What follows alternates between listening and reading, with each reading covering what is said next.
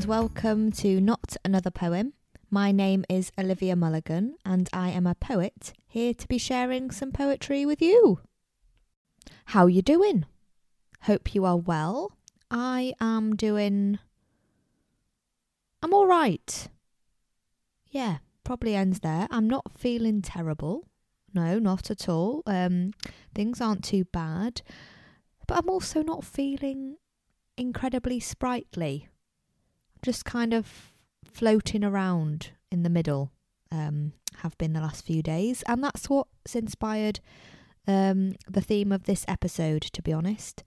A bit of silliness, because sometimes that's just what we need.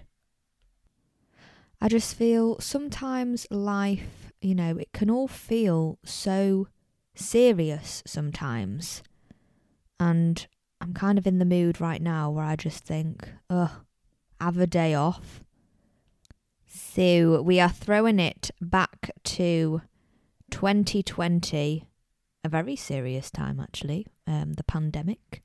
From the old Poems on the Gatepost collection, this is The Struggles of a Video Chat First Date. I wore a sexy turquoise top and a trendy matching scarf. He would never have to know about my shameful bottom half. Winnie the Pooh, pyjama bottoms, and leg hairs of a gorilla. All he saw was my immaculate makeup, smiling as sweet as vanilla. Speaking of vanilla, that's what he was. And by vanilla, I mean bland. His profile said, adrenaline junkie, and that he played drums in a band. It said that he loved to travel and had a master's in aviation. But all he spoke about was the coronavirus and what he'd been doing in isolation. All right, give him a chance, I thought. What hilarity had come his way. But today I completed a jigsaw puzzle, was all that he had to say. I waited for the punchline, whether that be laughable or profound. But instead, a breath of silence, and in that awkwardness, we drowned. He could have at least turned the question and asked what I'm about, and then with passion and enthuse I'd say, well, absolutely not. The Wi-Fi connection was strong, but the chemistry not as desired.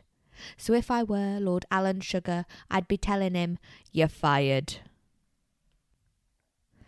Hey, so we're straight in there with the poems today. No hanging about. I just wanted to mention with that poem there, that one was fictional. It was from the text I had from a lady called Elisa asking me to write a poem about, the struggles of dating during the pandemic. For those that don't know, for this book, Poems on the Gatepost, I was pinning the daily poems onto the gatepost during lockdown, and I left out my phone number for people to text in suggestions for the next day's poem. So that's how that one came about. No need to worry, James. James is my fiancé who would not have been best pleased if I was online dating during the pandemic. Now, the next silly poem I'm going to read to you from, again, Poems on the Gatepost, is called A Naked World. And maybe lockdown was going to my head on this one. I'm reading it back now, and I've actually never shared this one at a gig before because I actually think it's too silly, it's too much. Sometimes I think, how did that even make the book? I don't know, but we're rolling with it. Let's see how this one goes. It's called A Naked World. Imagine if nude was the norm, if people wore clothes for a dare, if covering up your bits and bobs would encourage neighbours to stare. Bare feet, bare legs, bare bottoms, topless top halves with no shame. Nude is nude, and naked is naked, and nobody looks the same. Some will have more jiggle, some will have more hair. Imagine if nude was the norm, if people wore clothes for a dare. If jumpers were embarrassing, if trousers were just plain wrong. Imagine that mortifying moment, caught in public wearing a sarong. Imagine the special swimsuit beach where children were not allowed. Imagine a naked London, a skin-showing naked crowd. Skin to skin and nipple to nipple, squished on the rush hour train. Rushing into the naked city, no anorak for the heavy rain. Accessories are controversial. Is it acceptable to use an umbrella? A man once wore a hat, you see, and made history as strange hat fella. Imagine if nude was the norm, if people wore clothes for a dare. Only your other half would see the clothes, and even that was rare. Imagine a naked vicar, never wearing a robe for prayer. Imagine giggling as a child about what clothes she secretly wears. Imagine naked picnics, having dinner with your naked nanny, walking free in your birthday suit and showing the world your belly button. Okay, I don't know how you felt about that, but let's move on. Silly poem, number 3. Again, actually, never read out in front of a crowd. Yeah, sometimes things are just too immature and silly. Again, why it made the book, I don't know. Perhaps you'll like it. Let's see. All pudding, no sausage. I lay the kitchen table with an extra place. My friend Julie's coming for tea. Mum's in the shed as Dad starts to cook, because they're all about equality. I joke about the role reversal. Soon he'll be wearing a dress. Mum will be having the lads around, and Dad'll clear up the mess. But enough about them. More about Julie. My friend Julie's coming for tea. A merry, joyous dinner time, with 4 instead of 3. So where's Julie from then? Asks my dad. Did you say that she's Bulgarian? No, she's British, an old school friend. She now works as a librarian. That's the one, he says as he chops the onion into dainty slices. He then lifts the cling film from the meat, marinating in juicy spices. I watch speechless as he slices the meat, like last night's TV, the Caesarean. How do I tell my kitchen-proud dad that Julie is a vegetarian? So, non-Bulgarian Julie. Julie the librarian. What does Julie do for fun? Dad, she's a vegetarian. Just like the TV drama, Dad faints as he drops the knife. Then Mum shimmies in her overalls as I try to bring him back to life. Never turn down CPR training. Dad splutters to explode. We can't serve non-Bulgarian Julie whole without the toad. Her arrival time was fast approaching. As a family, we began to mourn. Plan of action. We'll smile and lie. Let's just tell her it's Quorn. Silly poem number 4 from my second book, Advice from a Stranger. And the piece of advice from a stranger, funnily enough, called Julie. Wonder if she was a vegetarian. Julie said, just enjoy it. And the poem is titled, Said with a Grin, or a Gin, or Both. Perhaps when I'm 40, I'll be less naughty. But then again, probably not. I'll have more money, and it'll be funny to spend all my dollar on pot. Oh dear, you're choking. Gosh, I was joking. For druggy, I'm certainly not. I'm certainly free from artificial glee. I've just naturally lost the plot. Perhaps when retired, I won't get fired, but then again, probably not. With husband number 3, it must be me. I just enjoy tying the knot. Perhaps when I'm grey, I'll be less astray, but then again, probably not. For my hair will be pink, I'll still flaunt a wink with laughter lines that are smoking hot. Perhaps when I'm dead, I'll regret what I said, But then again, probably not. Next poem, again inspired by a piece of life advice, because this is from the book Advice from a Stranger, and it was some absolutely phenomenal advice from Laura Quigley. And she said, keep your chin up, otherwise you're looking at your boobs all day. Truer words have never been spoken. So, inspired by that piece of advice, is this poem here. How was your day? Utterly ordinary.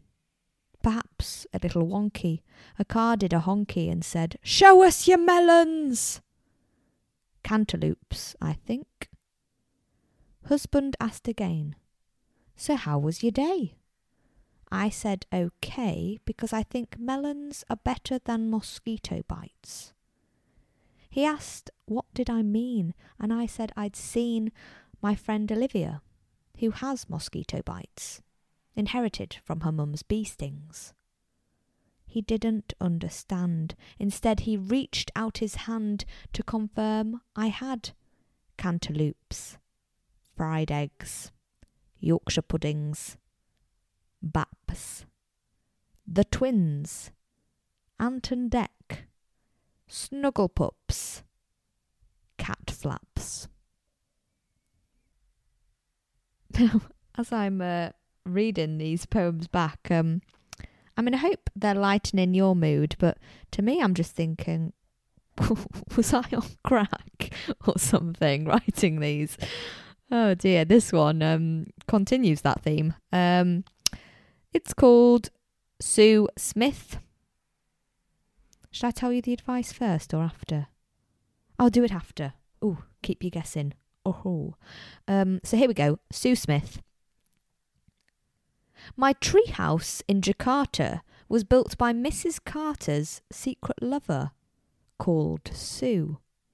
You wouldn't have thought that a treehouse so tall could be built by someone as small as Sue. It's true, but what's false is her name. You see, it was all a game, and Sue was actually called Philomena Smith. Timid and quiet Philomena, so small that no one had seen her, became Sue.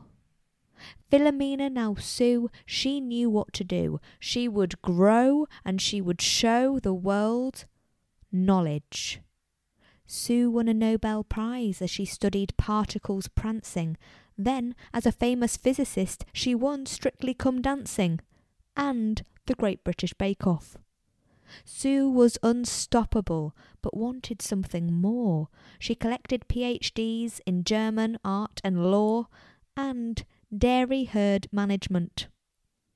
That still wasn't enough. She needed a passion, something more than fitness or travel or fashion. Behold, extreme ironing. It was at the household appliance shop she met Mrs. Carter. They laughed and they loved in their treehouse in Jakarta, made by Sue. I sit here now and I read about Sue. I think about my own stories and realise that there are few. But there is always time. The last page of Philomena's book tells me to go forward and be curious and seek out what I don't know. Oh, and that was life advice from Sally Jones. And she told me, make yourself an expert in a couple of areas you really love. And yeah, I think that's great advice. Thanks, Sally. Sal? God, I've actually realised how many silly poems I've got. They're pouring in this book. Advice from a stranger. This next one here, again, I'm going to save the advice until the end. Here we go. Nameless neighbours. You know, the tall one, the large one, the I'll eat it all one. Yeah, the fat one. No, the small one, the short one, the face like a wart one. But what about the slim one, the thin one, the one with the chin, the messy one, the sticky one, the one without a bin? You know, the chunky one, the hunky one, the hot but smells funky one. Oh, come on. He's the one with the eye. The one with the nan who's just about to die? No, fly. She's off to Barcelona, flying far from her neighbours because they've got corona. You know the one. The one who likes a tipple. The one who kissed the postman. He's got a third nipple. You know the postman. He's the one with the post. Knocks at your door when you're trying to host. Asks you to sign. Makes you burn the toast. Speaking of toast, that lass caught the sun. Heat stroke last Tuesday when she went for a run. You know, the one with the teeth. Says that she's vegan except she eats beef. Married to what's his face? Bald man Keith? No, that was last year. Her new man's got hair. Swap Baldy in for luscious locks. Hey, ain't life unfair? And poor what's-her-name has had it rough. Lives at number 9. You know the one. The quiet one. Haven't seen her for some time. Oh, yes, indeed. The quiet one. Plays the silent game. I think we ought to go and visit. I think we should ask her name. And that was some life advice from the stranger who actually has the best name in the book. Genuine name is Seamus O'Flaherty. Love it. And Seamus said, always treat people the way that you would like to be treated. Yes, Seamus. Now, my dear friends, I might leave it there for this week. We've got quite a few silly poems to come. I thought I'd separate it, have a cheeky part 2 in a couple of weeks' time, because otherwise it's maybe just a bit much. Is it? Can you ever have too many silly poems? Yeah, I think you can. So we're going to end it there for today. Thank you so much for listening. If you'd like to support, please share this podcast with your friends. Give it a little rating if you can. Work out how to do that. I wouldn't know how to do that. So if you can, genius. You can follow me on social media. My Facebook is Olivia Mulligan Poetry. My Instagram is Liv Mulligan Poet. Yeah. Have a lovely week. Speak to you soon.